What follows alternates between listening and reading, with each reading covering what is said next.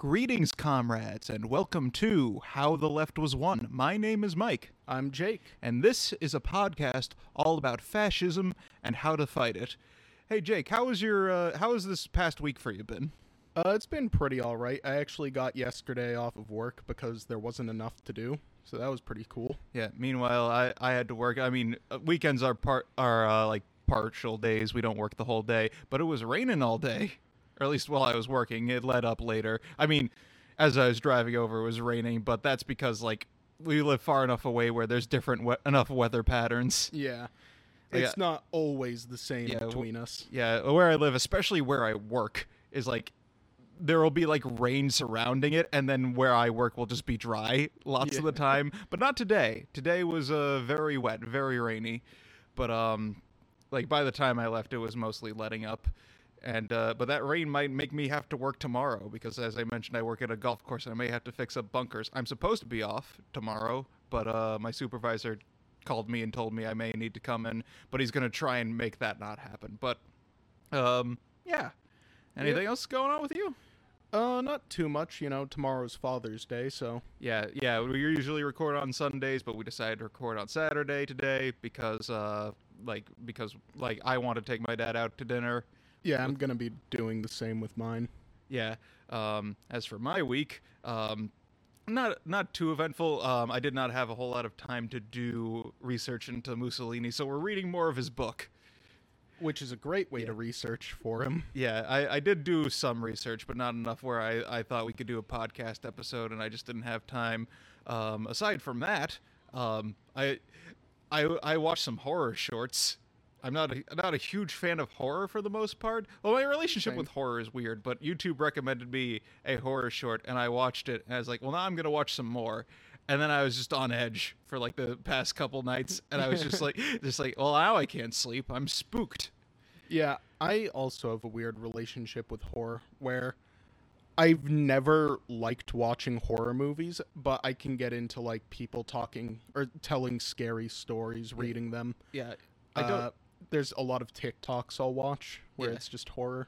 Yeah, like I don't like horror movies or like mainstream horror TV. Like it has to be like indie stuff. Yeah. I watched The Exorcist not that long ago, and, well, for one thing, I wasn't scared at all because the movie's, like, it's old enough to the point where a lot of the scares there are really just not scary anymore, It was a good film. I enjoyed it, but it wasn't really a horror film for me. Yeah, for me, like, the only, like, real horror films I actually like are The Thing. John Carpenter's The Thing. Oh, that is a good movie. That's a fantastic movie. It's one of my favorite movies just of all time, just because of the practical effects. That's one thing. It's just like, if I'm going to watch a horror movie, it has to have practical effects. It can't be CG. It's not going to be as good. And then Alien. Alien is just sick. I do remember watching that, and it is one of the few horror movies where I'm like, damn, I can get into this. Yeah, but I don't like horror movies or TV shows for the most part. I like ARGs, like horror ARGs. Those are fun. Yeah, just because like there's the mystery element to it. It's low budget, and I can appreciate that. And then I also like horror webcomics, including one that just finished recently called Stagtown, which I thought had a pretty satisfying ending. It was a little bit fast, but it like cut to the chase. It's just like, hey, this is the end now.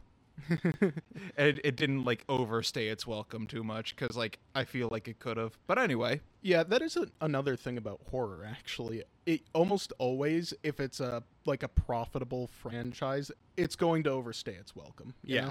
Like who's scared by Friday the 13th anymore? Yeah, but yeah, and the problem is that like once you explain the monster, it's not scary anymore. I also hate it when, like, they make the monster invincible. Like, I want the people I'm watching to actually have a chance of, like, surviving the events. Yeah. If they don't have a chance, then why am I watching? I know the ending. Yeah. They die. Yeah, it's just like, or it's just like, hey, you can't beat this thing, but also it's just like, it might leave you alone if you don't fuck around too much. Yeah, like, that's fine if it's just, so long as there's a chance for survival. But there's a lot of horror movies, like some of the Friday the 13th, where it's like, you're coming up with all of these convoluted ways to keep fucking Jason alive. Yeah. But anyway, I don't want to dwell too much on the Yeah. horror point because this is not a podcast about horror. This is a podcast about fascism and how to fight it. True. But anyway, like I said, we are going to be reading a couple more chapters of Mussolini's book, The Cardinal's Mistress. And before we get started on that, I do want to mention I did a little bit more research on the translator, Hiram Motherwell. And like after we read the introduction in last episode, we kind of came to the conclusion that he seemed kind of like sympathetic to fascism. Yeah. But in the research I've done on him leads me to be a little bit more iffy on that because I found his obituary in the New York Times. He died in 1945, same year Mussolini died, and also Hitler. So interesting. Although he died of illness, he died of natural causes. Yeah. And Unlike them. Yeah. But so like his obituary mentions a lot of stuff I mentioned about him, just like the books he wrote, but also it mentions that he wrote for some newspapers, including he wrote for the Boston Transcript, which isn't a thing anymore. It doesn't exist. He wrote for the Fort Wayne Daily News, and then from 1919 to 1927, he was a correspondent for the Chicago Daily News, and he was in charge of their news bureau in Rome for 4 years, where he narrowly escaped being kicked out by Mussolini's government. So, at least according to the New York Times. Again, I don't know if Motherwell was lying about that or not, but, I mean, he was working for an actual publication, so I'd believe this. Yeah. I'm willing to at least grant him some legitimacy here in that he's probably not a fascist. Yeah, but he also, another thing he wrote was, he wrote a pamphlet called Germany, which is part of a series of pamphlets for something called Toward a Democratic Foreign Policy, and basically each pamphlet was like about a different country and what to do about it, and its role like in the post-World War II era, because like his like these first couple they came out in 1944, and his like explicitly mentions that like most analysts think that Germany is going to fall in the next couple months, which it did. Woo! Yeah, which is good. Well, I mean, it took more than a couple months because it came out in February 1944. It took a little bit longer, but whatever. Close enough, really. Yeah, it got taken care of, and your cat is on our table where we have our microphones connected to it. He's just hanging out. Okay. Just chilling. Okay, he's not causing any harm for right now, but let's keep an eye on him. Yeah. But his pamphlet Germany, like I said, it was part of a series, and he kind of is like addressing like ideas on what to do with Germany. It's just like, hey, do we break up Germany into multiple states? One, like, and I don't know like how much of these are his ideas, or like I don't think they're all his ideas. I think he's just kind of describing like ideas people had, and he's talking about like one idea was just like sterilizing the male German population. Christ. Which he says is bad, which I mean, yes, that is bad. Don't do that. That would be he's like addressing all these ideas. It's like, no, like what Germany did was bad and we need to do something about it, but this is going to lead to lots of people dying. Yeah. And I don't know how much of that is like him being like, hey, this is bad, and how much of it is him being sympathetic. But I don't like at this point I don't think he was super sympathetic to the Nazis or the fascists. I don't know. Yeah. But that also raises the question, why did he translate The Cardinal's Mistress? Yeah, I guess he seems like he just I'm willing to grant him now that he probably was just interested in how fascism was sort of functioning. Yeah, I can understand, like, maybe he just saw it as a curiosity. I mean, we're reading it out of curiosity. Yeah. And as far as I know, we're not fascists. Yeah, I mean, I don't think we are. I think this is a podcast about fighting fascists. Yeah. I think we are technically Antifa. We are the woke mob coming for your children. Yeah. Even though, like, I've always had issues with that term because it sounds like an organization, even though I know it's not. Yeah, I kind of get what you mean. Yeah, where it's just like, I don't, like... I've never, like, been to an Antifa rally, but it's just like, I guess I'm Antifa. I'm against fascism. Yeah, I mean, I'm anti-fascist, so that makes me Antifa, I guess. But I kind of have, like, issues with labels in general. Yeah. Where it's just like, I don't want to be shoved into a box because things are more nuanced than that.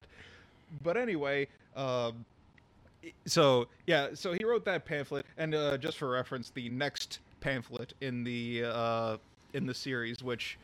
I only know the second one because I'm reading from his pamphlet, which just lists the next one in the series, like that was going to come out the next month, which was called China, which is understandably about China, by someone named Mai Se, who, from my very, very brief research, seems to be a Chinese painter. And that seemed to be like a stage name, kind of. That's interesting. I didn't know a whole lot. But Motherwell was also involved with the Committee for Economic Development, I believe is what it's called. Yeah, Committee for Economic Development. And one of their, which came about like mid-World War II, and they were very big in like developing an economic plan for Europe and like how to deal with that. Specifically, the Marshall Plan, which saw the United States transfer $13.3 billion to Europe, which in today's money is $173 billion. Why are we sending so much money to Ukraine? We've been doing this shit forever. Yeah, no, it's like we always do foreign aid. Yeah. Or you could be like Rand Paul, who's just like, we should eliminate all foreign aid, which would kill millions of people. Yeah. In this case, though, the Marshall Plan, a lot of the intent of it was, well, I guess let's just say not all of that money went to rebuilding. Yeah. A lot of it went to fighting communism. Yeah, but obviously, and that's one thing, like, oh god, we recruited Nazis because we were just like, we need to fight the commies. Listen, I only know... Your cat Leo is chewing on, so Jake's brother is kind of a right-wing shithead. And he has this flag up that has a cannon on it, and it says "Come and take it." And Leo was attacking it, and I'm like, "Good, Leo. Yeah. Good, you are." It's funny. There used to be an American flag behind me up here. Leo actually tore that one down. Leo does not like U.S. imperialism. Yeah. Also, I like how you say "back here." No one can see you except for me. You can. They can assume I'm referring to the wherever I'm sitting behind me there. Yeah, this is a podcast, Jake. This is not a visual medium. But anyway, yeah. So yeah, like, oh god, I know one thing with like the war in Ukraine. It's just like, oh, NATO recruited this Nazi, and it's just like, yeah, they did because they were being anti-communist. Which is what you like. Every time I see like someone like complain about Ukraine and NATO, and I mean those have like there's valid criticisms of the Ukrainian government and NATO, but ultimately we're Russia invaded, and that's bad, and so Russia needs to get the fuck out. But like I see lots of Russia supporters talk about how NATO hired a Nazi for a particular position that like was appointed to some office by Hitler. I forget what office, but I remember looking into the guy, and it's just like, yeah, he was like, so first of all, obviously, he's just like, yeah, he was recruited because NATO's entire thing was to be anti-communist. Yep. So it's just like, it's all about anti-communist paranoia, which lots of the people supporting Russia are for. So it's just like, you would have been okay with that. Yeah. Guys complaining about this. And second of all, it's just like, yeah, he was hired by NATO, and he was also appointed to a position by Hitler. But he was in that position for 2 weeks, and then he got kicked out of the party entirely because he was suspected of being involved in a plot to assassinate Hitler. Yeah, which there was a plot to there was a failed Hitler. plot to assassinate Hitler, and this guy in question did communicate with two of the people involved in that plot, but we don't know if he talked to them about the plot. So, but he got kicked out because they're like, hey, you may have been involved in that, so we don't want you being part of the party, which is understandable. Yeah, I can understand the reasoning there. Yeah. Though I will say I do not doubt that the man was a Nazi, given the anti-communism. I don't know much else about him, so yeah. I don't know. Probably anti-Semitic. He was willing to work for the German government. I mean, there's lots of people like who are just like got appointed to positions who are just like, well, I do this job because I need money, and if I don't, they fire me, and then I have trouble finding another job because lots of jobs you just kind of need to be a Nazi for. That happened to like a lot of people in like clerical positions. It's like, oh, you like file away documents. Oh, you work for us now, and if you don't like that, you can quit. Yeah, the bureaucracy was increasingly just merging with the Nazi party. Not everyone who was like a card-carrying member of the Nazi party was like a Nazi. They were complacent with it, obviously. Yeah. Like I know the term that was used at the time was Mietlaufer, which basically just like means fellow traveler. You're going along to get along, and it's just like that doesn't mean you're involved in all the bad stuff that they're doing, but you're definitely not doing anything against it. You're upholding it. Yeah, you're complicit in it. You're not doing it, but you're complicit in it, and that's also bad. It's like the quote about the table. If there's 6 people at a table and one of them's a Nazi, you have 6 Nazis. Yeah, it's just like you're not involved in the bad stuff, but you're complicit in it, and that's still bad. You're okay with it, and that ain't cool, Chief. Yeah, it's just like I don't know exactly how he was involved in it in particular. It may not be as bad as it might seem at first glance, but still very bad.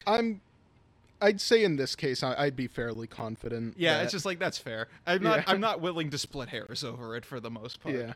Not going to go to bat for a member of the Nazi party.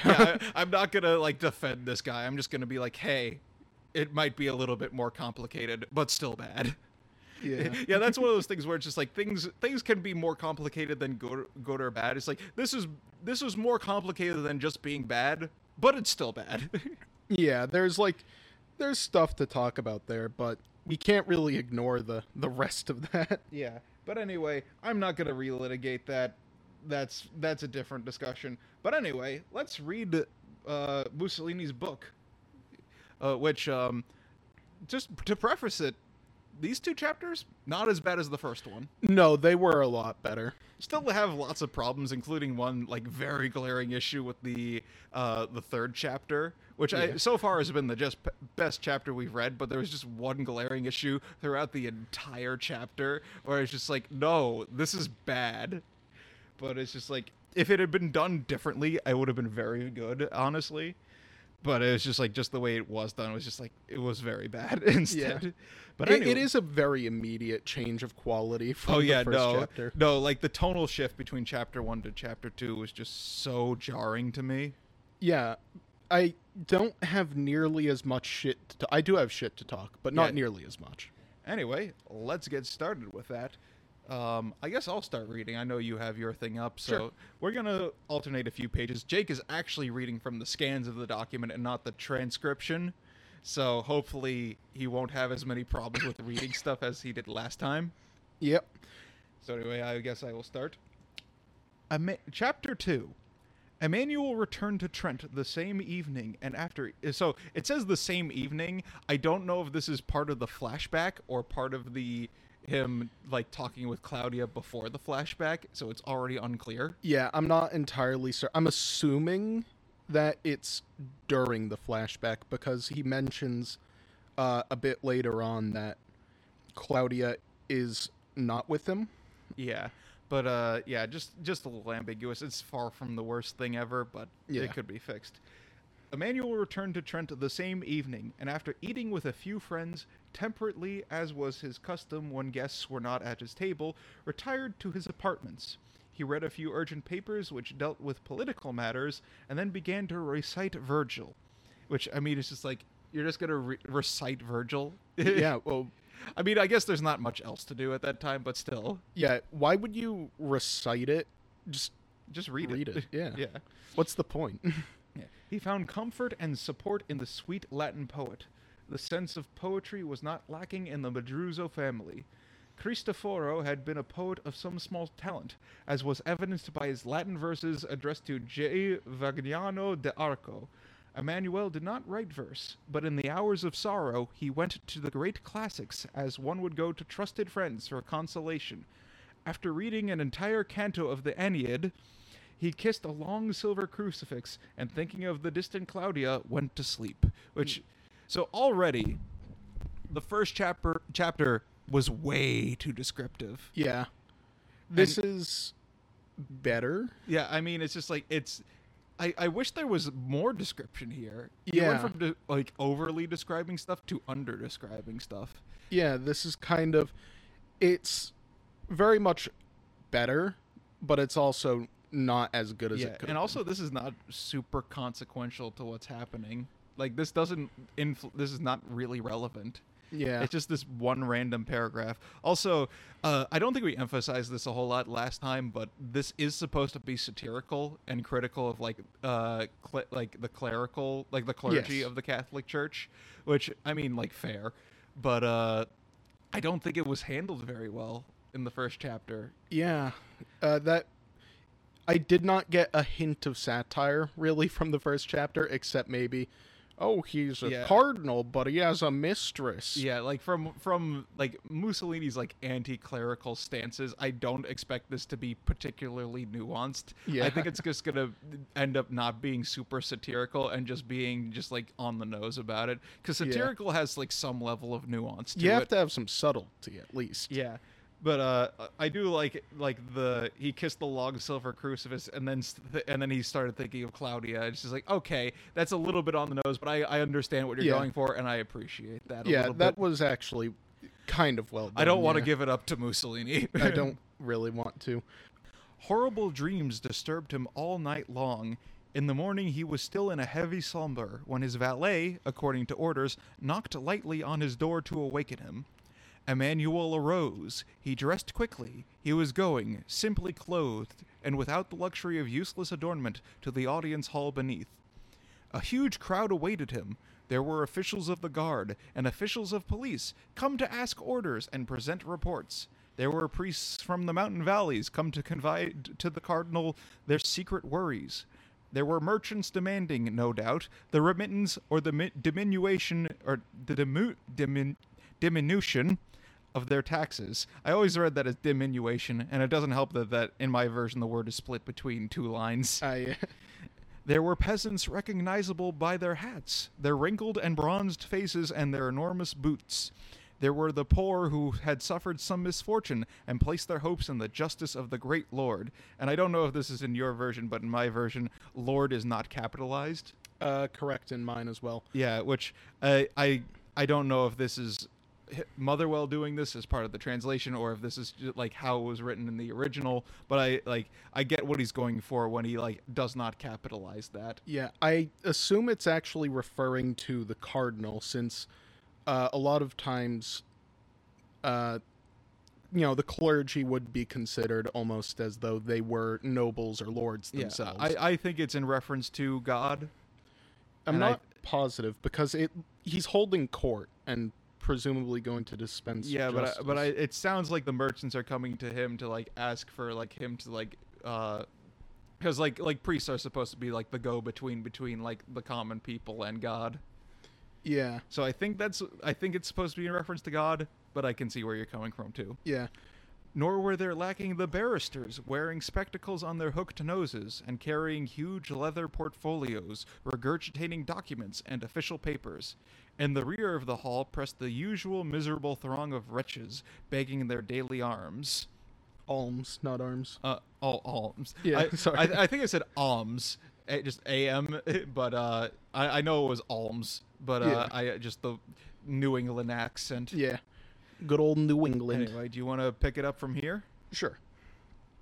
At the appearance of the cardinal, silence fell.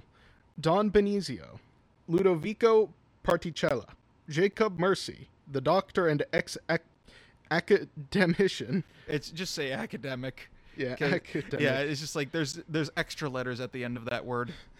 Yeah. Mario Guidello, the son of the famous Trentine physician and philosopher Orazio Petrolini, the quibbling lawyer Giovanni Levighi, who knows, the veterinary and supervisor of the stables. Next page. Pentator Corrado, the major domo were present. All bowed before Emmanuel. So one thing I noticed is that, with the exception of Don Benizio, who was mentioned in the first chapter, by the way. Yes. And he's actually, I checked this. I was searching through the transcription, just Control F. He comes up quite a bit, although it doesn't really tell us who he is. He's like he has some place in the clergy, but I'm not sure what. But like Ludovico Particella, we know is Claudia's father, and as for the rest of them, they only like come up like this is like the first, like the only place in the entire book that they're mentioned. I think like a couple of them maybe get mentioned once later from what I was searching. Yeah. Again, the transcription was not perfect, so they may be mentioned, and it was just like in places where the text was not properly transcribed. But like they get name dropped. We don't know who they are, and then they're kind of just forgotten about. And it's just like, that's bad. That is completely useless Yeah. to write. There were but few affairs of sufficient importance to be treated personally by the Cardinal. The order was given to clear the hall. The crowd retired into the lateral corridors. While the counselors of the prince were attending to the minor affairs in the hall, Emmanuel withdrew to his private chambers to hear and adjudicate the more weighty matters. The private chamber was not large, but it was furnished with a feeling for beauty. In the center was a walnut table covered with books and papers and surrounded by a few high-backed and exquisitely inlaid chairs. A very rich carpet lay on the floor, and long curtains of velvet concealed the windows and the door. The ceiling was a prodigy of decoration. Upon the walls hung portraits of the Madruzo ancestors.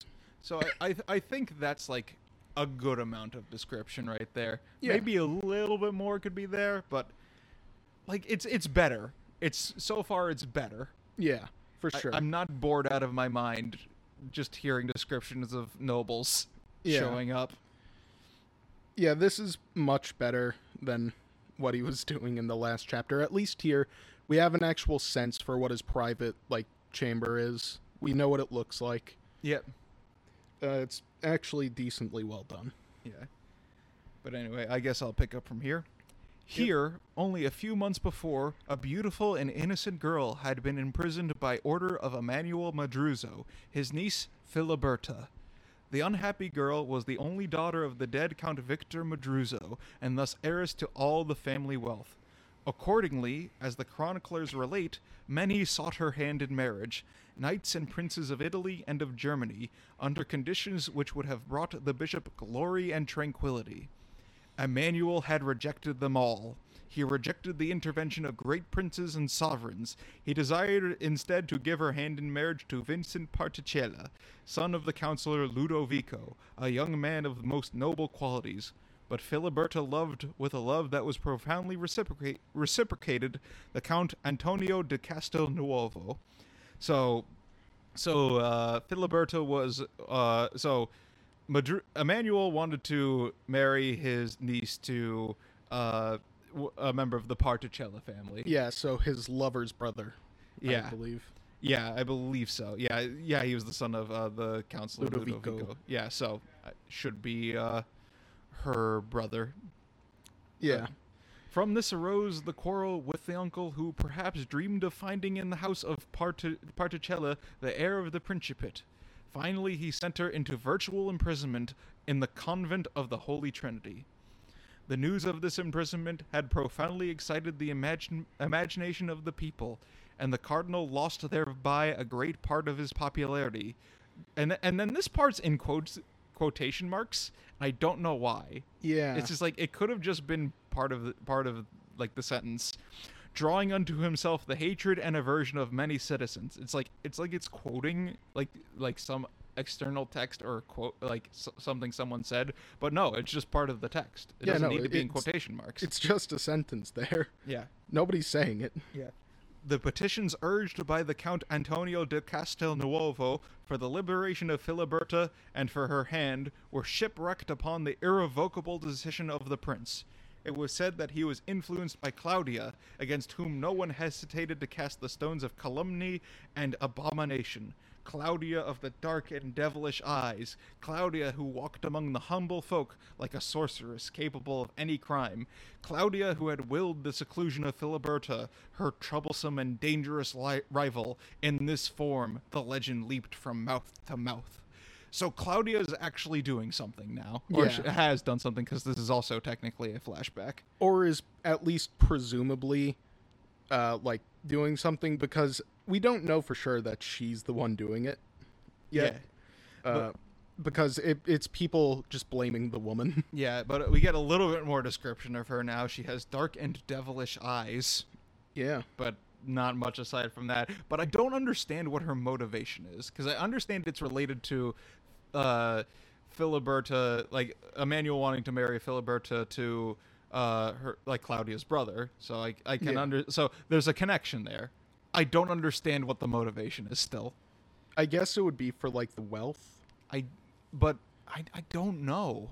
Yeah, he doesn't write it out. I guess we're meant to infer that, it's like a race for the wealth of House Madruzo. Yeah, but I don't think she would be getting it. Yeah, no, her brother would. I Yeah. guess, not even mentioning that she's already the lover of the Cardinal, so she already has his wealth at her beck and call. Yeah, it's just like I don't like I understand what like the connection that would lead to the motivation, but I don't understand what the motivation is itself. Yeah. Like it seems vague and unconvincing, but yeah, but Claudia has actually done something now. She has agency to some extent. At least she's presumably done something. Whereas before all she did was stick her hand in some water. Yeah, notoriously the most active role you can take in a conversation. Yeah. You want to continue from here? Sure. Meanwhile, Filiberta had refused the veil in the expectation that she would be liberated. She thinks that she has rights. This is 17th century Italy. Women don't have rights. What a fucking idiot. Months passed, and instead of the liberation so ardently desired, came death. Nice. Woo. Perfectly. Like, you can't always get what you want. I guess she was liberated from this mortal fucking coil. One evening, the Mother Superior herself opened the ancient creaking portal, for the visitor was none other than the bishop and prince. Emmanuel's valet and the coachman remained in the courtyard. Guided by a sister, the cardinal crossed a long corridor. From the little closed cell could be heard the faint murmuring of prayer. At the end of the corridor was the room occupied by Filiberta. Emmanuel entered with a hesitating step. He placed his coat in one corner and approached the bed on which the unhappy girl lay in agony. The night had already descended, and through the tiny window could be heard the chirping of the crickets in the stubble. The room, a little larger than the ordinary cells, contained but 2 chairs, a bed, and the little table upon which stood an oil lamp. Gigantic black shadows were limned on the white walls. Limned. I don't know what that word is, but whatever. Yeah, I guess with context. I understand what it's trying to say, at least. Yeah, depict or describe in painting or words. Huh. I don't know. To suffuse or highlight something with a bright color or light. Well, I would not call it shadow that. Yeah, that doesn't seem to fit. I don't know. He's being artistic with it. Whatever. Yeah. From time to time, a sob of the sick girl rent the silence. Oh, boy. Oh, yeah, this word. Phthisis. Phthisis. Phthisis? Phthisis. Like the P, it's PHTHISIS. Like the PH, like, you can just kind of, like, ignore it and just say phthisis. Phthisis. Yeah, just say phthisis. Like, it's a bad word. It's one of those words that you look at it, it's like, fuck that word. Yeah, who fucking came up with it? Yeah. What a piece of shit. It has to do with, like, decomposition, like, from, like, specifically from, like, tuberculosis. Oh, okay, I see. Yeah. I know there's a Magic the Gathering card with that name. Of course there is. Should have just said tuberculosis. Yeah, that's the something. only reason I know that word from prior to this. Yeah, but phthisis had emaciated Filiberta's countenance, and a cadaverous pallor had taken the place of the rose glow of first youth, but the eyes, which had become deeper, preserved all their passionate intensity. The eyes were fixed immovably on one point. The girl's disordered hair fell over the pillow. Her hands lay underneath the covers beneath which her body was indicated by a scarcely visible line. Emmanuel dared not speak. The sight of Filiberta dying had turned him to stone. He was the person solely and uniquely responsible for her miserable end. He had had her imprisoned, yielding perhaps to the threats or the prayers of Claudia. He had kept her imprisoned, caring not for the protests of the people or for the prayers of her true lover. He had deprived his niece of the sun, and above all, he had violated the instinct of her heart by seeking to marry her to a man whom she did not and never could love. Yeah, so it does make it clear. It's just like, I do like, it's like, this is his fault. Yeah. He did this. He's taken some responsibility there, unlike the last chapter. Well, I don't know if he's necessarily taken responsibility, but the book is ascribing responsibility to him. It does seem that he is, like, considering it his fault. Yeah. Like, the sight of Filiberta dying had turned him to stone. Yeah. He's at the very least shaken. Yeah. Anyway, I'll pick up from here. Emmanuel Madruzo must now eat of the fruit of his obstinacy. Before him lay the innocent victim. Remorse clutched his heart. He could not succeed in calming himself with illusory hopes and the projects for the future which were crossing his imagination. Too late! All his faith, all his riches, and all his titles, his blood itself, would not have arrested the progress of the malady nor exorcised the imminent catastrophe. Horrible situation. Really?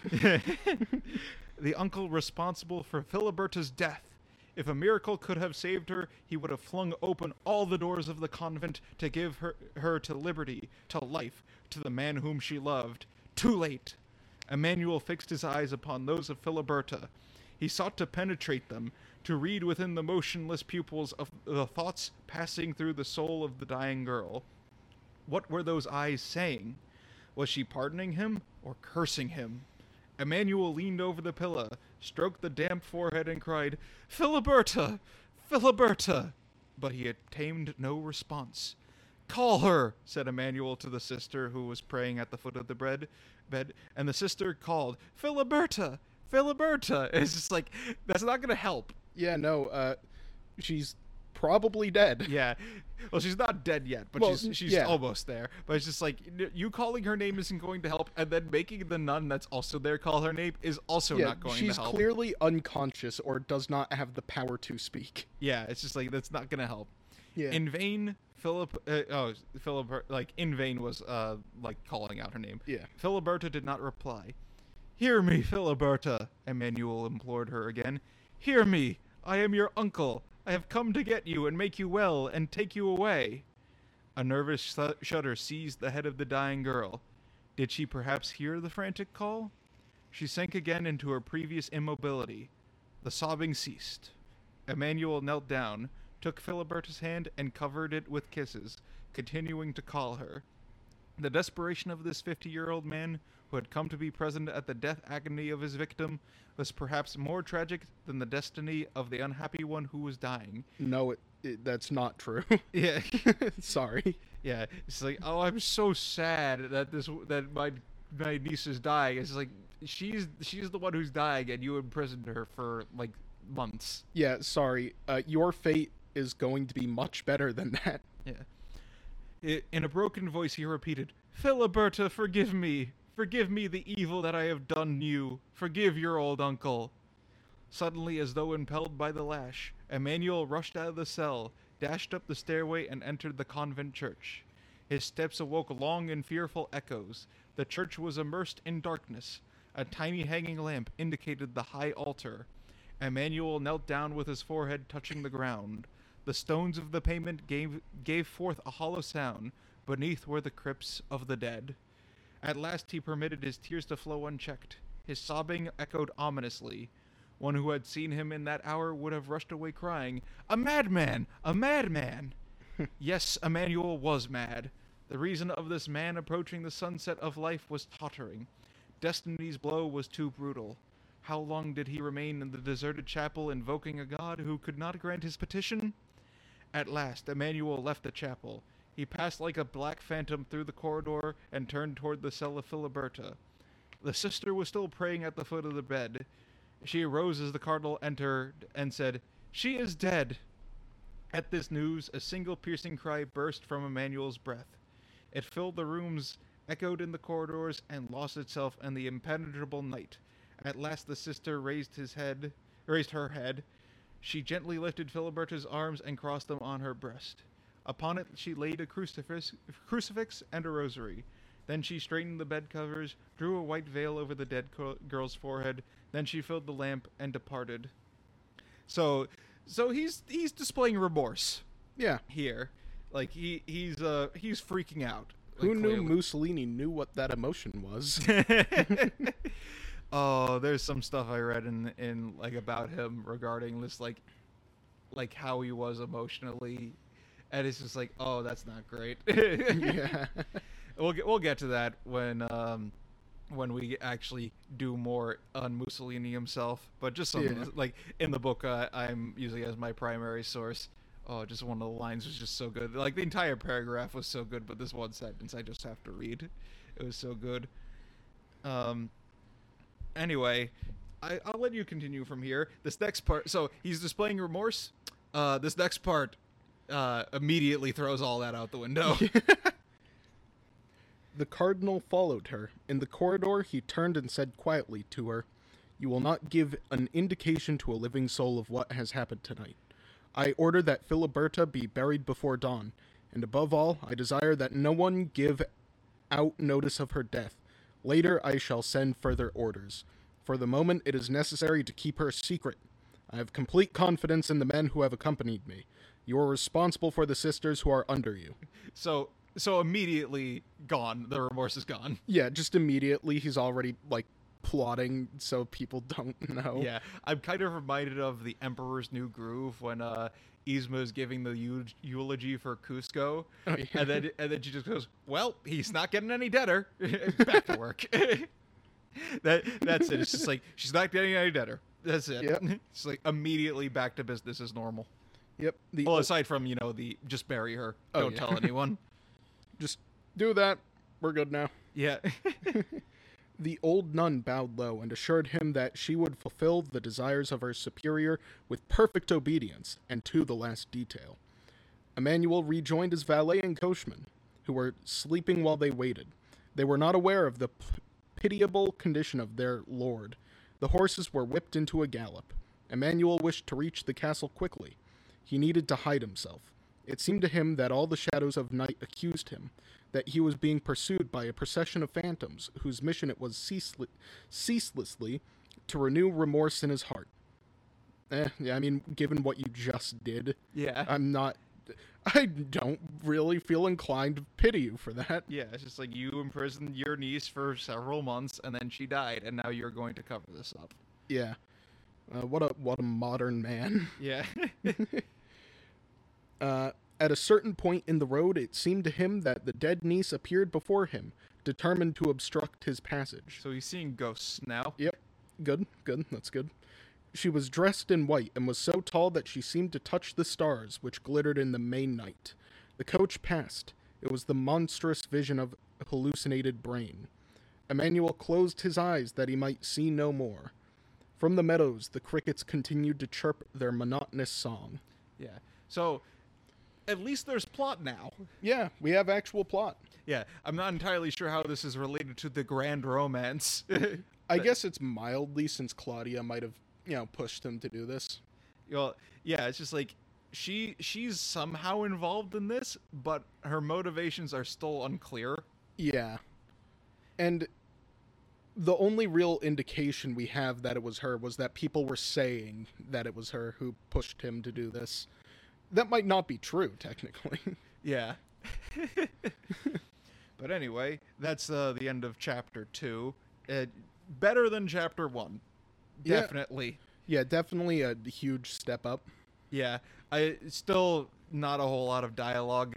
A lot of it was Yeah. description. Some of that description was superfluous, especially like him going doing his nightly rituals, like him going eating, going back to his chamber, reading Virgil, thinking of Claudia, kissing the No, crucifix, going to reciting bed. Virgil, remember. Yeah, not reciting reading. Virgil. Yeah, it was that was pretty much unnecessary. Yeah. There's another the only thing that was I thought was necessary was him kissing the crucifix and thinking of Claudia, because it's okay, Yeah. that's helps develop his character and his Yeah. mindset. But just it's there's better ways to implement that. Yeah, there's better ways to do it than describing his nightly routine. Yeah, but so far better. I Yeah. don't know how many people would read this chapter after reading the first one. Yeah, the first one was not a good hook. Yeah, no, it was bad. I guess if you started with chapter 2, you might like it, but then you don't get introduced to the main character, in a proper way. You hear of his nighttime ritual. Yeah. Anyway, on to chapter 3. Actually, because these chapters don't have titles, what would we call that previous chapter? Let's get, like, because I mentioned that in the previous episode, let's give these chapters titles. Right, yeah. Do you have an idea? I don't know. I should have thought of that beforehand. Yeah. We're good at this. I wasn't thinking about it, but yeah, it would have to be hypocrite. Yeah. Well, I think that's the entire point of the book. Yeah. But, I don't know. Guy imprisons niece. Yeah, guy imprisons niece. Yeah. Local man imprisons niece in convent. Yeah. I don't know. There's probably some religious word that would be, like, Yeah. really good for it. Yeah. If I was willing to, like, scroll through a bunch of, like a fucking glossary of Catholic terms. Yeah. But anyway, I will let you begin chapter 3. Okay. 2 months had passed since the death of Filiberta, and the secret of her untimely end had been kept. But the Count de Castel Nuovo, concerned at the long silence of his betrothed, had made inquiries at the castle, at the office of the Aulic Council, at the convent of the Mother Superior, and of various influential personages. The Mother Superior, obedient of the order received from the Cardinal, had replied to the Count de Castel Nuovo that Filiberta had been transferred to another convent in Italy in care of the Order of the Buried Alive. Right, I forgot about that line.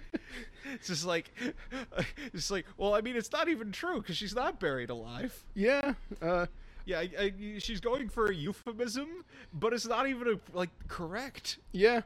I guess there's a metaphor there, like, well, she's buried, but we're still saying she's alive. Yeah. She's in the care of the Order of the Buried Alive. Yeah, she came up with it on the spot. Yeah. There's no order called that. Yeah.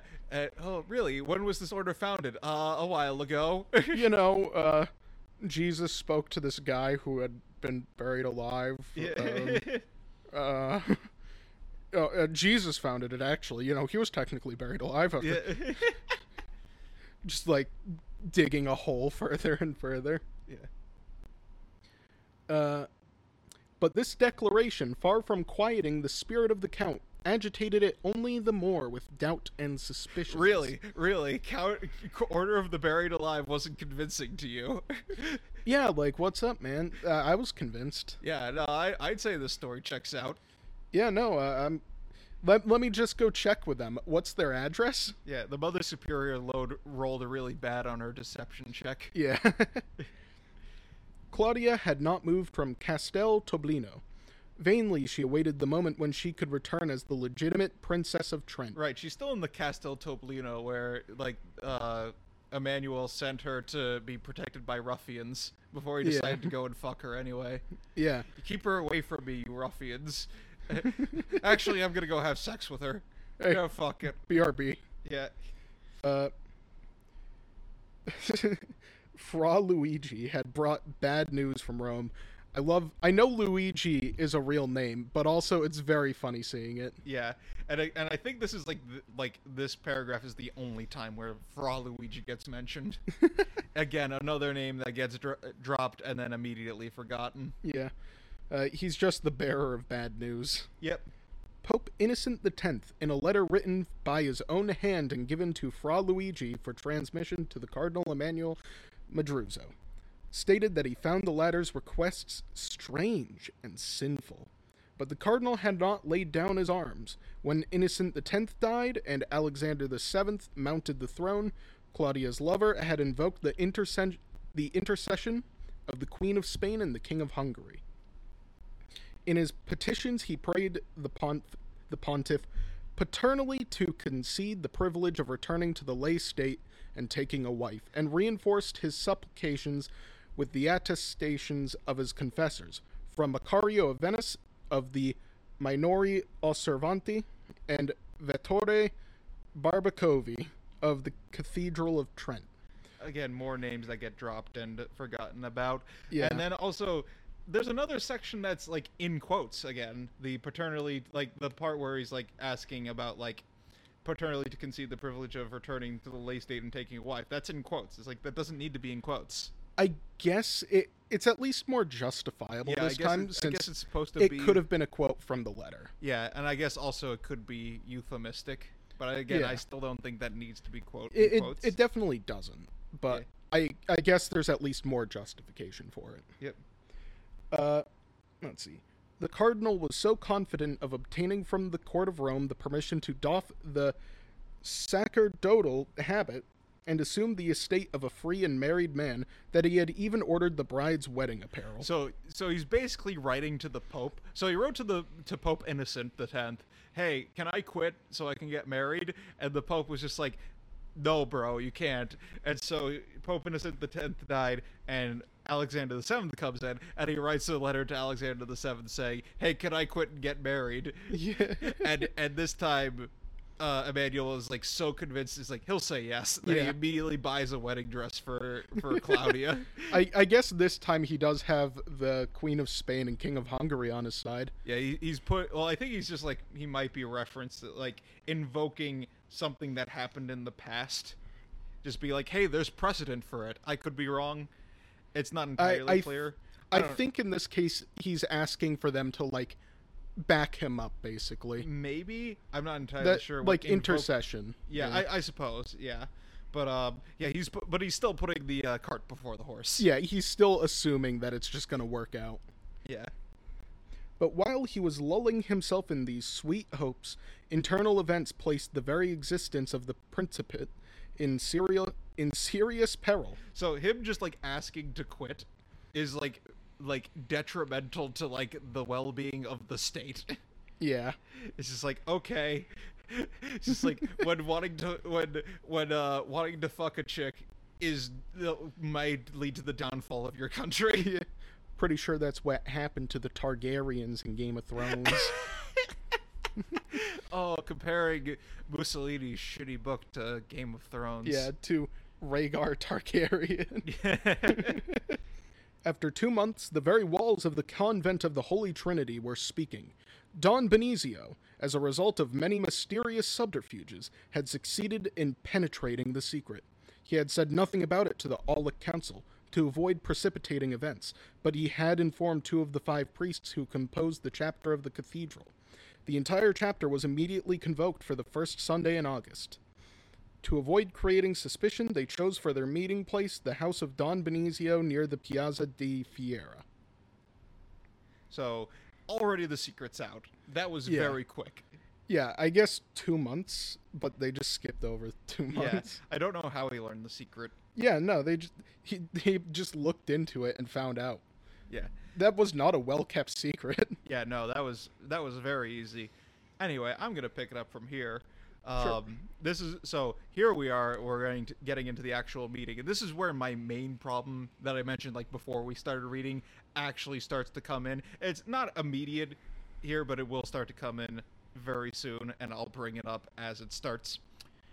At the hour appointed, the 5 priests of the chapter were present. They were joined by Don Benizio, who was to impart the expected information. A council of priests is always a funereal affair. The costume itself inspires dread. These 5 prelates were the bitterest enemies of the Cardinal, so these guys are not on Emmanuel's side.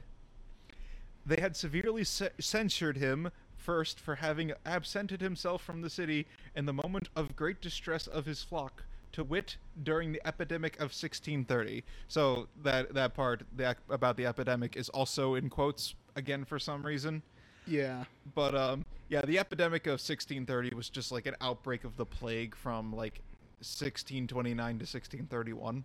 Right. And I was like, just like, when I looked into this, just to like get an idea of what this was, apparently this, lots of historians believe that this had like a major impact on the urbanization of Italy. Like it stunted the urbanization like a ton. Interesting. Yeah, I don't know. That's a topic for further research just in off time. That's not related to this, but I found that kind of interesting. Yeah.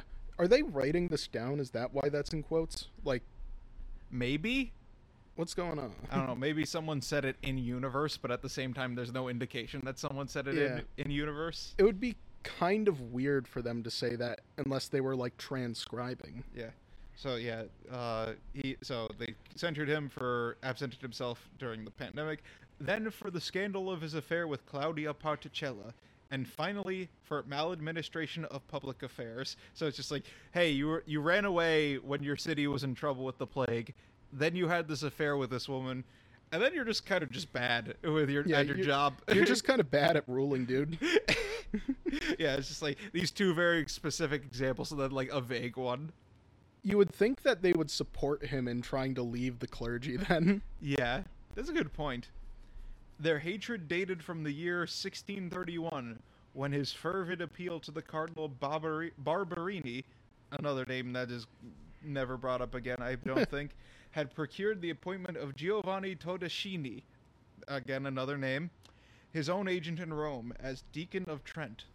The canons were disgusted that a newcomer should attain at a single bound the supreme capitulary dignity. They submitted a complaint to Rome. The litigation had lasted 18 years. Gee. That's a long time. Yeah, this court case has been going on for a while. Yeah. Hey, we think this guy is shit at his job. Here's the formal complaint. Oh, yeah, we'll take care of that right away. Puts it in filing cabinet. Yeah. Yeah, I'm guessing maybe some popes died and sort of got buried in the middle of it. Oh, yeah. I don't know. Further, the chapter had recently sent a petition to the Imperial Council praying that it mitigate the administrative disorders of the bishopric. Bishopric, yeah. Yeah, now that you say it, that's what that word is, but it's just like such a weird word that I don't get it at first. Yeah, I just know it from Crusader Kings. Oh, of course. As representatives of Caesar, they descended upon Trent, the Bishop of Bressanone, and the Baron Tobia de Hanlitz. Just stop bringing up all these names that you're never going to mention ever again. Yeah, come on, dude. I don't even know, like, these might be real people, but I feel like that might make it even worse, because you're bringing up these real people, and then they're not going to do much. You're bringing in historical characters for no reason. That's if they even are historical. Yeah, true. Which they might not. I assume the popes are, at least. Yeah, of course the popes are. A compromise was reached, whereby the bishop must, in affairs of major importance, request the assistance of the chapter and submit to their common decision. This compromise was a severe blow to the cardinal's authority. The chapter did not confine itself to the supervision and direction of sacred and profane matters, but it intervened directly in questions concerning the principate and even felt free to censure the cardinal's private actions. Hence, not one of the 6 persons seated at the table in Don Benizio's library was well disposed towards Emmanuel Madruso. So things are looking bad for our boy Emmanuel. Yeah. Which you would assume would help his request. Yeah, but also at the same time, it's just like, I don't think we needed as much detail on, like, how the council is formed and, like, what they do. Also, I was kind of lying about, like, major problem I have with this chapter came in. I thought it was going to come in a bit quicker than this, but it still hasn't. Yeah, it's a bit later. Yeah, I think it starts on the next page, is where the problems actually start. The meeting opened with the sign of the cross made by all present. Of course, they're all priests. They're all, like, high-ranking members of clergy. So they're all a bunch of fucking losers. What a bunch of prudes. Yeah. Followed by a few prayers absent-mindedly mumbled in Latin. I remember reading that almost like as someone who was just like we both, like we mentioned, like in a previous episode, we both grew up Catholic. It's just like, yeah, no, that's accurate. Like, having said the Nicene Creed in Mass so many times, it's like, yeah, no, just it always gets mumbled. Yeah, you just kind of get through it. Yeah, you go through the motions of it. And I remember reading that, and I was like, yeah, that's accurate. That is very accurate. That's pretty much just how it goes. Yeah, it's just like today. Wow, they're just like me. Since the obscurity of night was already descending in the small room, a lamp was lighted in the center of the table. The faces of the ecclesiastics remained in shadow. Don Benizio began. You all know, my honored colleagues, of the tragic end of Filiberta. At this news, none of the prelates moved or showed any serious perturbation. Yeah, we all know. We know, dude. Yeah, what's up? Only the prior extended on the table with his hands with their long fingers crooked like the claws of a beast of prey. The death occurred 2 months ago. Inquiries were made by persons interested in learning the secret which surrounded the sad event. The Cardinal, and this, my venerable colleagues, will hardly surprise you, the Cardinal Emmanuel Madruzo, our shepherd and prince, ordered, while the remains of the unhappy virgin were yet warm, that they should immediately be entombed in the subterranean crypts of the convent church, and ordered the Mother Superior to preserve silence. But the betrothed of Filiberta, the Count Antonio de Castelnuovo, insistently demanded information concerning her, and was unable to content himself with the laconic declarations which were made to him at the castle and at the convent. He informed me of his doubts, and he communicated to me his suspicions. He begged my advice. I thereupon proceeded to the convent of the Holy Trinity, but without result. The sister faithfully obeyed the order she had received, and refused to enter in particulars as to the death of Filiberta.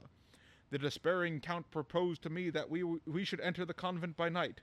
I agreed. The fate of Filiberta interested me, because it interests our entire population, and because I hope to be able to restore the recluse by some happy stroke to safety and liberty. So, yeah, they just decide to break into this place. Yeah. The problem is still not quite apparent, but it's starting to become apparent. Which it'll probably become apparent as you begin to read, which I'm going to have you pick up here. Okay, yeah, I do want to say real quick that it would have been nice to know that he had talked to Antonio before. Yeah. Like, they just say, yeah, he made some inquiries and found out. But they didn't mention that Antonio had come to Benizio at all. Yeah, that's a good point. That's something I didn't even think about. It's like we're hearing it later. Maybe just like a paragraph like in between.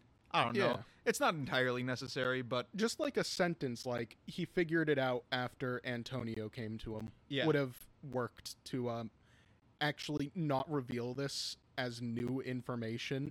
mm-hmm. I don't know. It's weird. Yep. Anyway, your go. Okay.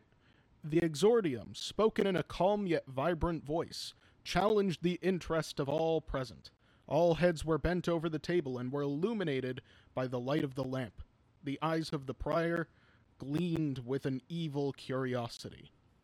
At dusk, continued Don Benizio, we scaled the wall at the easiest point and hid ourselves to await the night in the high grass of an abandoned orchard. We were both armed. Why? You're in a fucking convent. Yeah, with weapons. Yeah, that's kind of Yeah, concerning. like what are the nuns going to do to you? They're nuns. They are wearing fucking huge ass clothes that not really fighting clothes. Yeah. How concerning.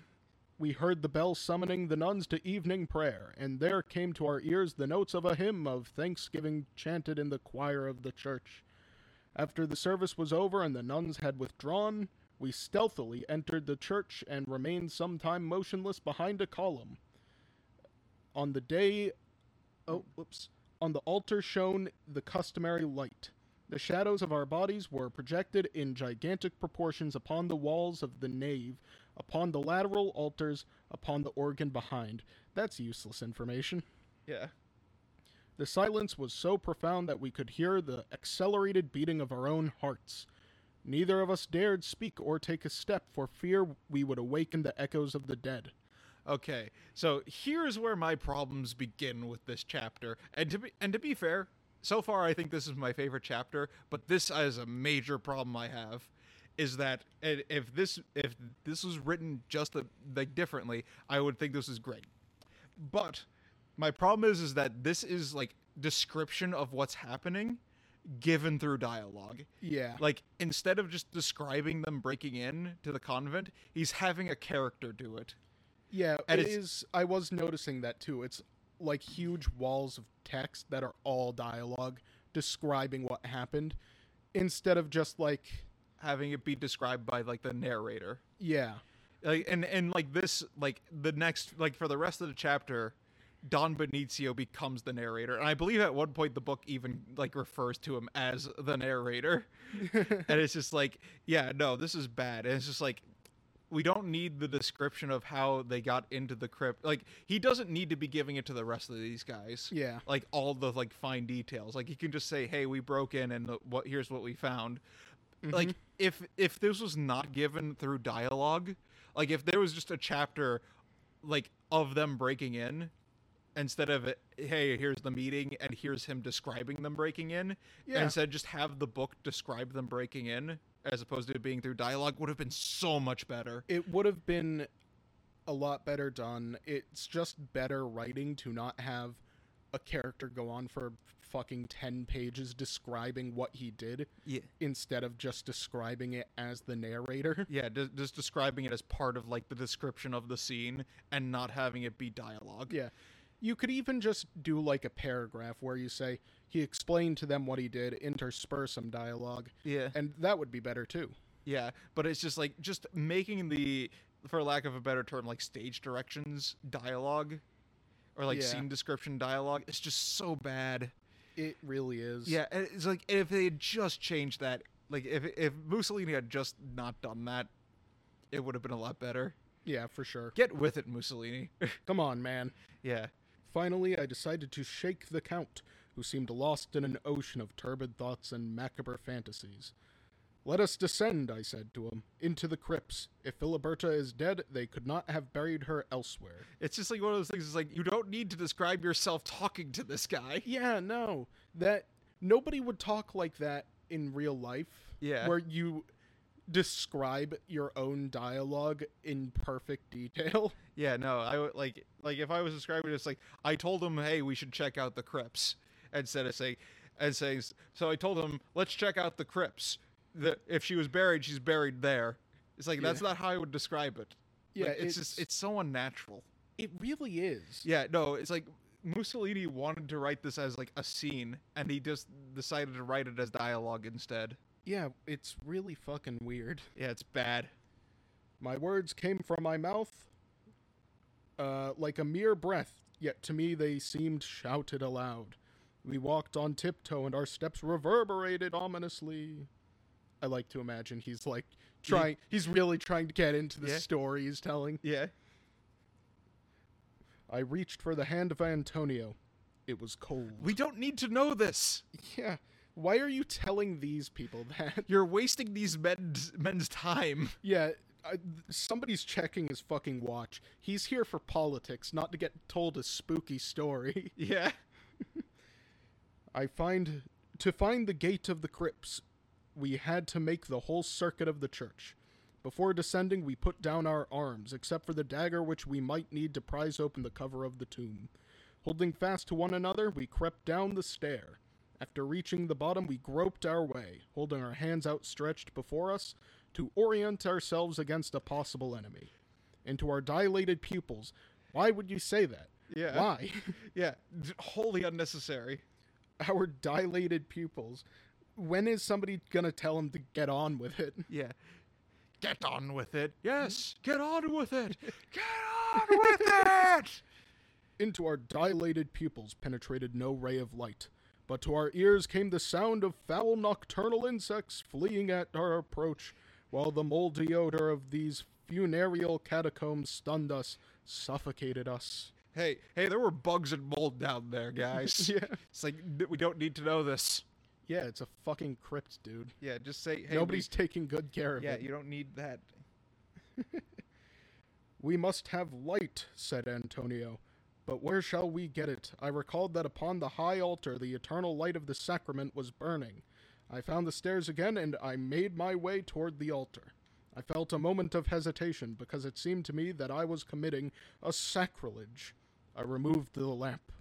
The flame fluttered, as though it was about to become extinguished, and through a mass of...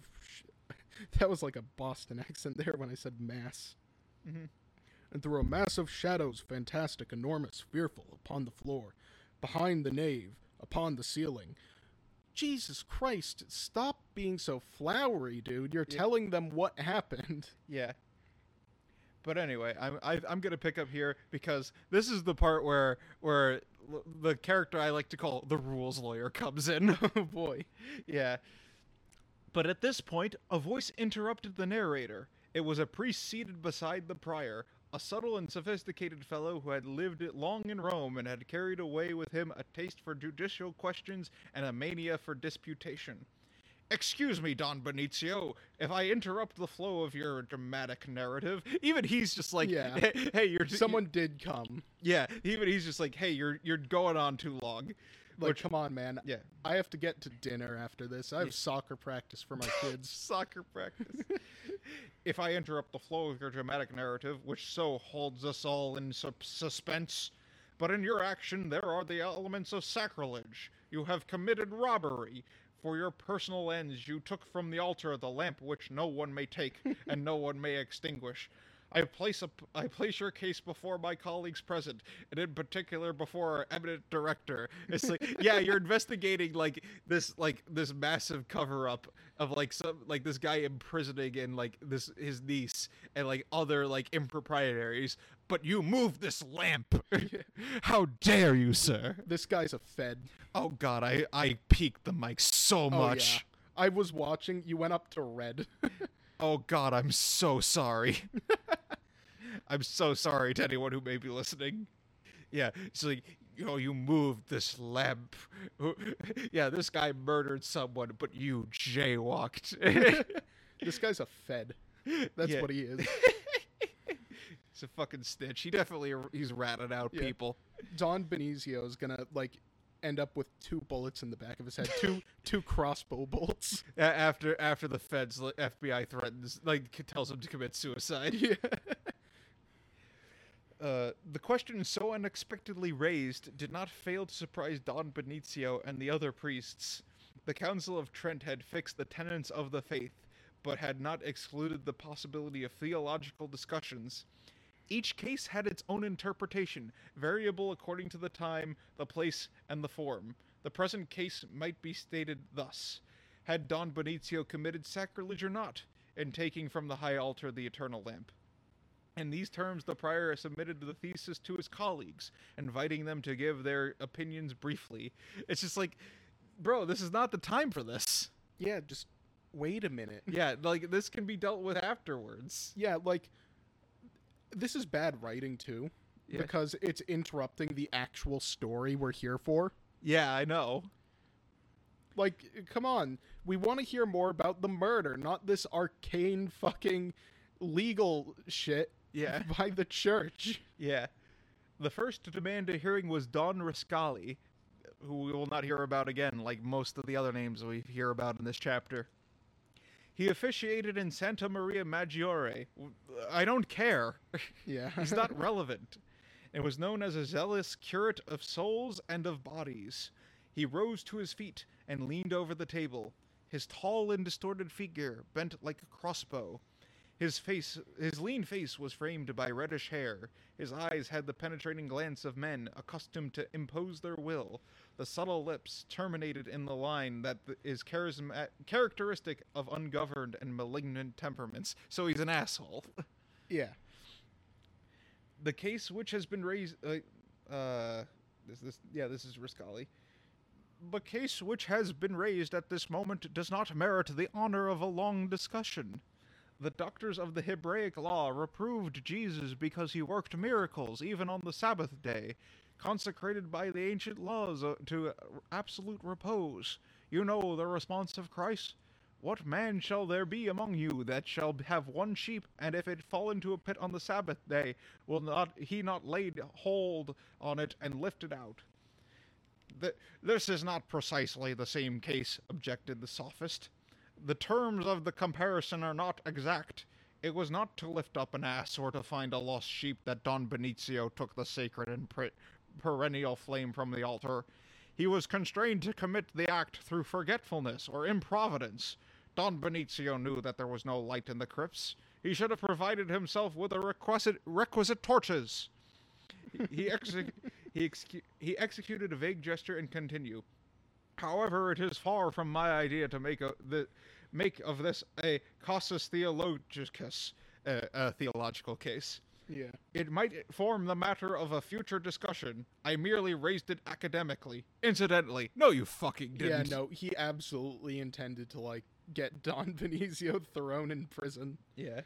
The prior, who had wrinkled his brow and who closed his eyes in the attitude of one who seeks the solution of some grave problem, extended his hands with the hooked fingers on the tablecloth and pronounced his verdict. It is not possible to speak of sacrilege in the present instance. It is true that Don Benicio could have provided himself with the necessary torches, and would thus not have not been obliged to take the altar lamp. But since the sacred lamp did not leave the church, but instead remained on consecrated ground, any sacrilegious character attributable to the action disappears. The prelates accepted the sentence of the prior with bowed heads, and Don Benicio continued. So, it got dropped so quickly. I know. It got dropped so quickly, and yet it was not quickly enough. Yeah. He needed to either keep going with it, or he needed to resolve that quicker. Because I think the point he's trying to make is there's actually an important matter, where there's like, somebody died, but all of these priests are now just arguing over stupid fucking rules. And I get this might be part of the satire, like him criticizing the clergy. But I don't it's not coming off. This is coming off as genuine, as a genuine conflict, and not like satire. Yeah, like how I would have done it, just one paragraph, not even with dialogue, just describing someone interjecting and then writing and then they argued for an hour about it. Yeah, but it's just before just shelving it for another day. Yeah, but it just becomes kind of irrelevant. Yeah, it really is not relevant at all. Yeah. Anyway, if you want to pick up from here. I held the lamp at the height of my forehead, and we were able to distinguish the details of the space into which we had descended, within crypts dug out of the solid rock and extended to conform to the foundations of the church, were the tombs of the deceased nuns. An insupportable stench took away our breath. Black spiders wove their webs in the angles from crypt to crypt. The entire wall was pierced with deep holes in which the bats and the insects of the tombs hid themselves. God, we're back to this shit. Yeah, lots of bugs are down there. We get it. It's a fucking crypt. Yeah. Why are you telling all of this useless information? Don Benicio would make a good dungeon master. He would. He's not a very good, this is important legal and political shit right now. Yeah, I know. It's just these are superfluous details. Cut to the chase. There was a murder and it got covered up. You kind of need to get to the point here, buddy. Yeah.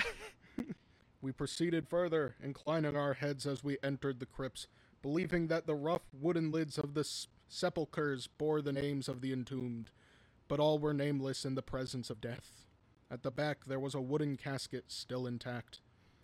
A strange presentiment carried us thither.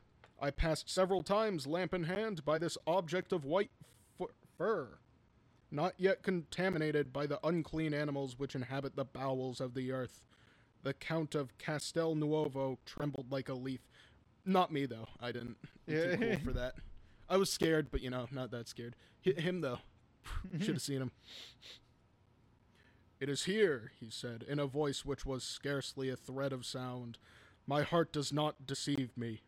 But he dared not kneel to lift the lid and ascertain the horrible reality. I insinuated the point of my dagger at the joining of the planks, close to the nails. I had overcome the first sensations of horror. My companion, seated at the edge of an adjacent crypt, regarded me with eyes like those of a slaughtered sheep. The point of the dagger penetrated the wood, which creaked a lament such as to make one shudder. Little by little, I loosened all the boards of the lid. I am so frustrated with this writing. Yeah, I know.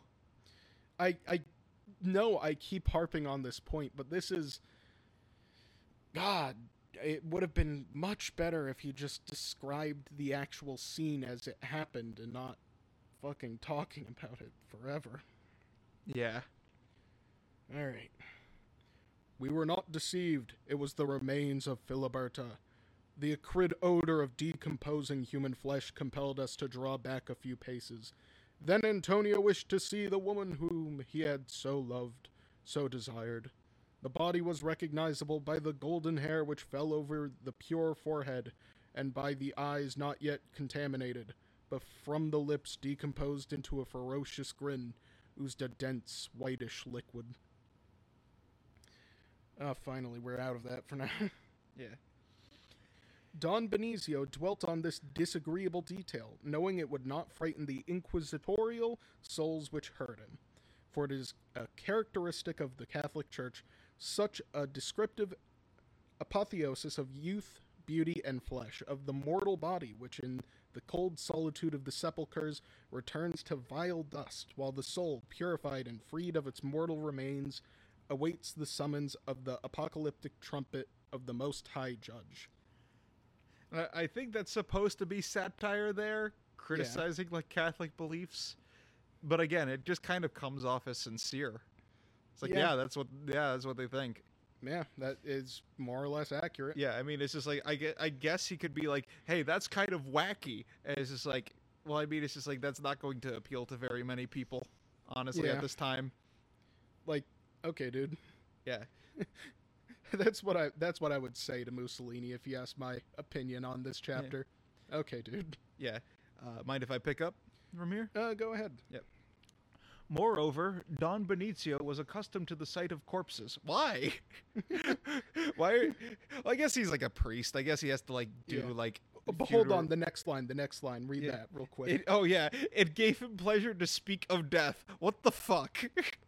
Why are you so weird, man?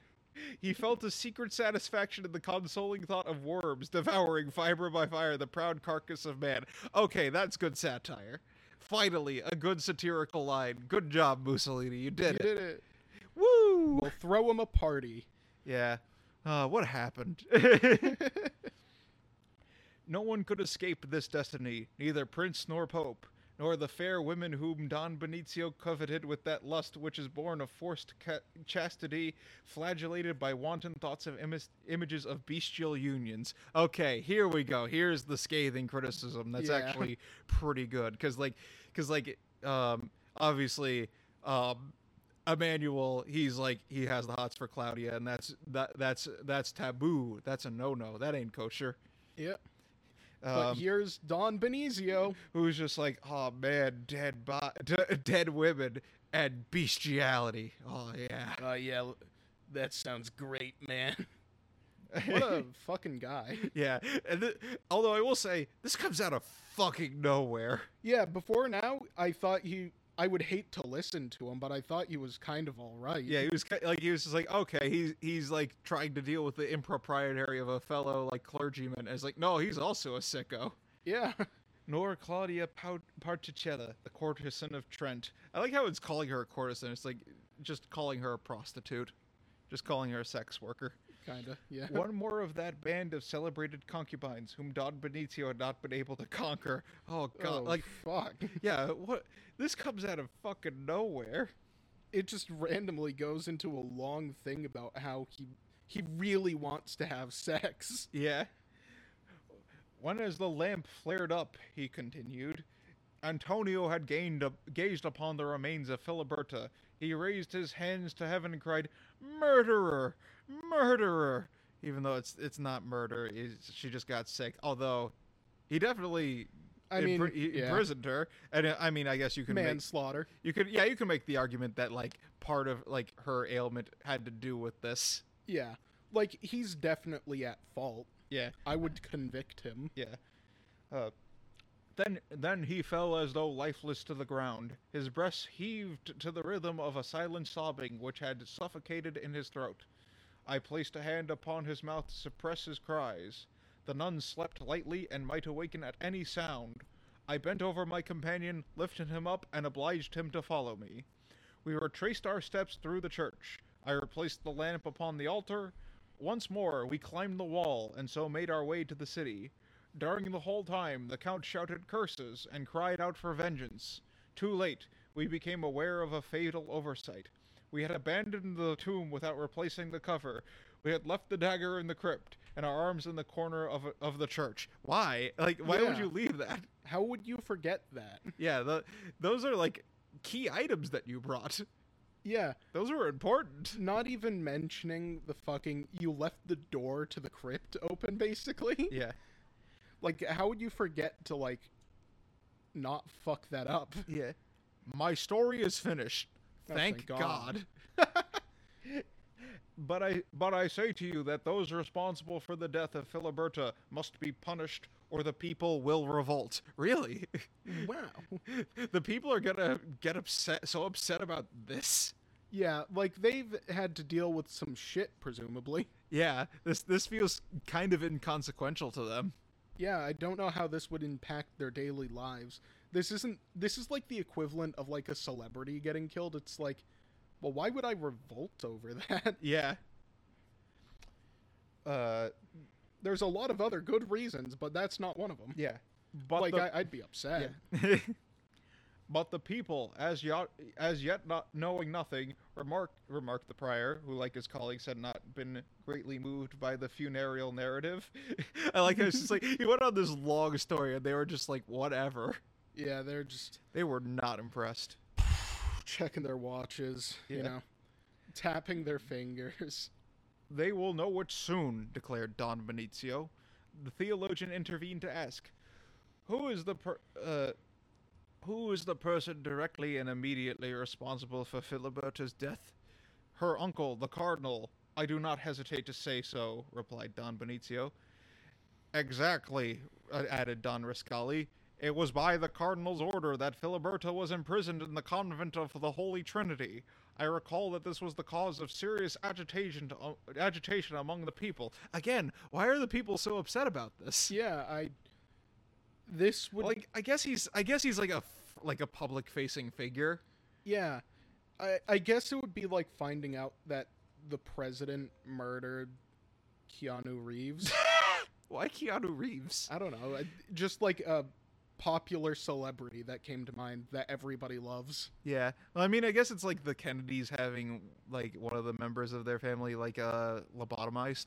Oh, yeah. Yeah. But at the same time, I don't think there was a whole lot of uproar at the time for that. Yeah, no, not really. Yeah, it only like people only started realizing it was fucked up until like decades later. Yeah. I don't know. Maybe times were different. I don't know. I'm not in the mindset of someone from the mid 17th century. I can say that most people probably would not care that much. Yeah. An agitation, added Don Benicio, which will doubtless be repeated in more severe form as soon as the truth is known. Under these circumstances, asked the prior, what action should the chapter take? A priest who had previously remained silent now spoke. He was short and ruddy, his gray eyes almost hidden within the puffy rotundity of his cheeks. His lips were pink and sensual. Ooh, sensual? Sensual. Yeah. No, wrong word, Mussolini. Yeah, Use no. a different word. It seems to me, he said, that it would be well to submit the matter to the papal and the imperial courts. The Principate of Trent must be rescued from a situation which daily becomes more critical. The death of Filiberta, occasioned indirectly by her uncle Emmanuel Madruzo, is the last drop which makes the vessel overflow. The Council of Trent must be placed under the Cardinal of Trent must be placed under the tutelage of a man who knows how to rule. Otherwise, our land will be the theater of tumults, and our people will plunge itself into ruin. Yeah, I'm imagining that coming out of the most sensual old man Yeah. lips. But the people, interrupted Don Benito, is especially hostile to the family of Particella and to Claudia. This woman must be sent away from the Principate. Like, this woman, why is she so influential? Yeah. Like, we know, like, she was, like, kind of involved in this, but we don't know her motivations. Yeah, like, this is how does she even fit in here? Why would they be thinking of her during this? I guess there's rumors about her. Yeah. I am afraid that will not be easy to do, objected the prior. We must try, insisted Don Benicio, to persuade her to abandon the Principate, and if gentle methods will not prevail, then we must frighten her away. The moment seems to me particularly propitious. You, said the prior, in your quality of private secretary to the cardinal, might accept that mission. Very willingly, if the chapter has naught to urge to the contrary, replied the priest, and a diabolical flash of satisfaction gleamed in his eyes. The Then we are agreed, concluded the prior, that we shall write an urgent and full communication to the Pope and to the Emperor, begging their intervention in the affairs of the Principate. In the meantime, it will be well to calm the passions of the people. Ours is a ministry of peace and goodwill. If events should precipitate themselves, I shall not fail to summon you. And now we can go our several ways. And that is the end of chapter 3. Woo! Yeah. I call this chapter, Guy Really Wants to Play Dungeons and Dragons. I think that's fair. That's a fair title for this chapter. He really wants to DM, but none of his friends are ever able to, you know? Yeah, I know, because like that description just went for so long. And he was way too detailed. Like, Yeah. Guy, just say, yeah, we snuck in and found her corpse. Yeah, like if there was a chapter before this one describing them breaking into the convent, Fine. yeah, that would have been cool. And then have this chapter be the one where it's the meeting. But then he just had the guy describe everything. It's just like in excruciating detail. Yeah, it feels a lot more awkward to read with it being dialogue rather than a scene. Yeah, I know.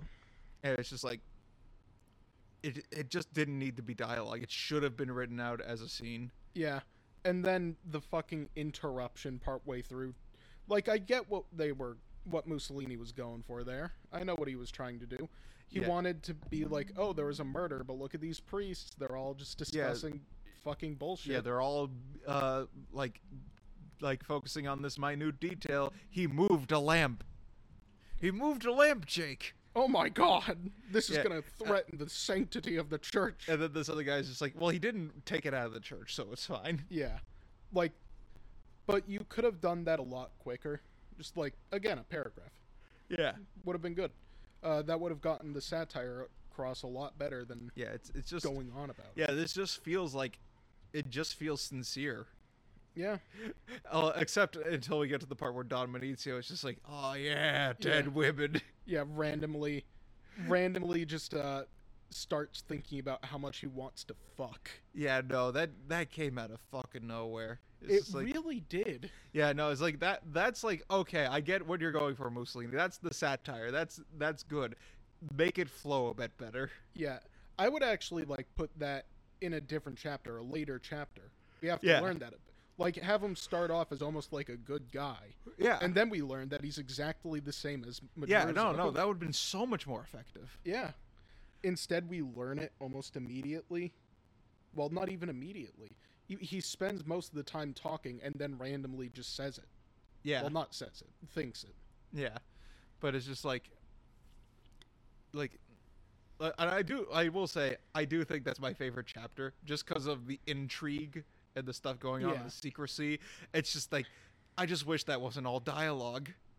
Yeah, if it had been its own chapter, the breaking in and whatnot would have been my favorite, and then the council probably would have been a much smoother scene. As it stands, my favorite is chapter 2. Yeah, chapter 2 was also decent. Again, they're both a step up from chapter 1, but that's not hard to do. Yeah, you remember how in the first chapter our main complaint is that there's like no dialogue at all? It's all descriptions. Yeah. He really heard that, I guess. He heard us talking about him in the past. Yeah, no. Mussolini just getting a word for like 21st century guys in a basement. Yeah. Just being like, yeah, no, Mussolini, yeah, no, like that first chapter, too much description, not enough dialogue. And Mussolini's like, huh? What? What's going on? Oh, I know how to fix this. And also he can somehow understand English. Yeah, just randomly knows how to. Yeah. But anyway, this is better. I'm now more interested. Yeah, I am now a lot more hooked into the story, at least. Yeah. I don't know how many people continued to read after chapter 1. Yeah, I really wouldn't have, except this is like what we decide to spend our weekends doing, I guess. Yep. Apparently. I don't know. I will get more stuff on actual Mussolini, just on his life, next week. I promise I will get there. Again, I will at least get through World War I. Yeah. Hopefully to the March of Rome. Hopefully World War I goes quickly, because hopefully it's just like he was in the war, Yeah. and then I think he got like hurt by a grenade and he got discharged. Yeah, I'm pretty sure it was something like that. Yeah, he got injured and he was like, "Hey, I'm out." Yeah, I mean, Hitler lost a ball in World War One, so what's up with that? These leaders getting injured, Yeah, or future leaders. yeah, but yeah, so hopefully the book continues to be better than chapter 1. Yeah. But anyway, I think that's gonna do it for this episode. Yeah. Anyway, as always, that we don't know how to make a podcast. You can yell at us and tell us what we're doing wrong so we can be better by reaching out to us at howtheleftvasonepod@gmail.com, or you can reach us on Twitter at HTLWW_pod. Which I'm getting better at remembering that that abbreviation now. Nickname. Yeah, that's the nickname for the podcast.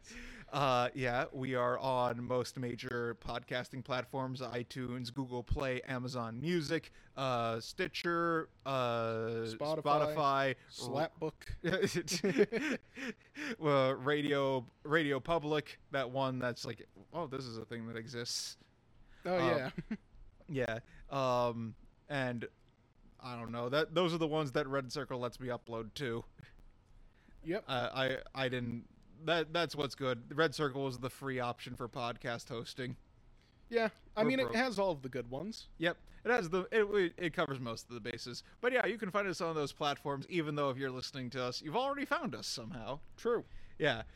Again, I mentioned in like our first episode, I don't understand why people oftentimes like read off the places you can find the podcast. You found it already. Yeah. I guess if they have a preferred one. Yeah, I suppose. Or maybe if you want to show it to a friend, but still, it's like you found it. You know where it is. Good job. And also, it's just like podcasts are just like you know where the apps are for the podcasts. It's just like, yeah. your device probably has a default one, and then the other ones are just like easy to find.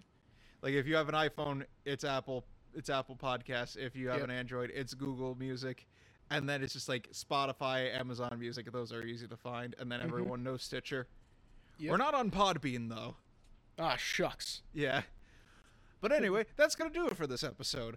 Next week, hopefully we will be back to reading about Mussolini. And not reading Mussolini. Yeah, and not reading what he wrote. But anyway, my name is Mike. My name is Jake. This has been How the Left Was Won. Goodbye, everyone. Bye.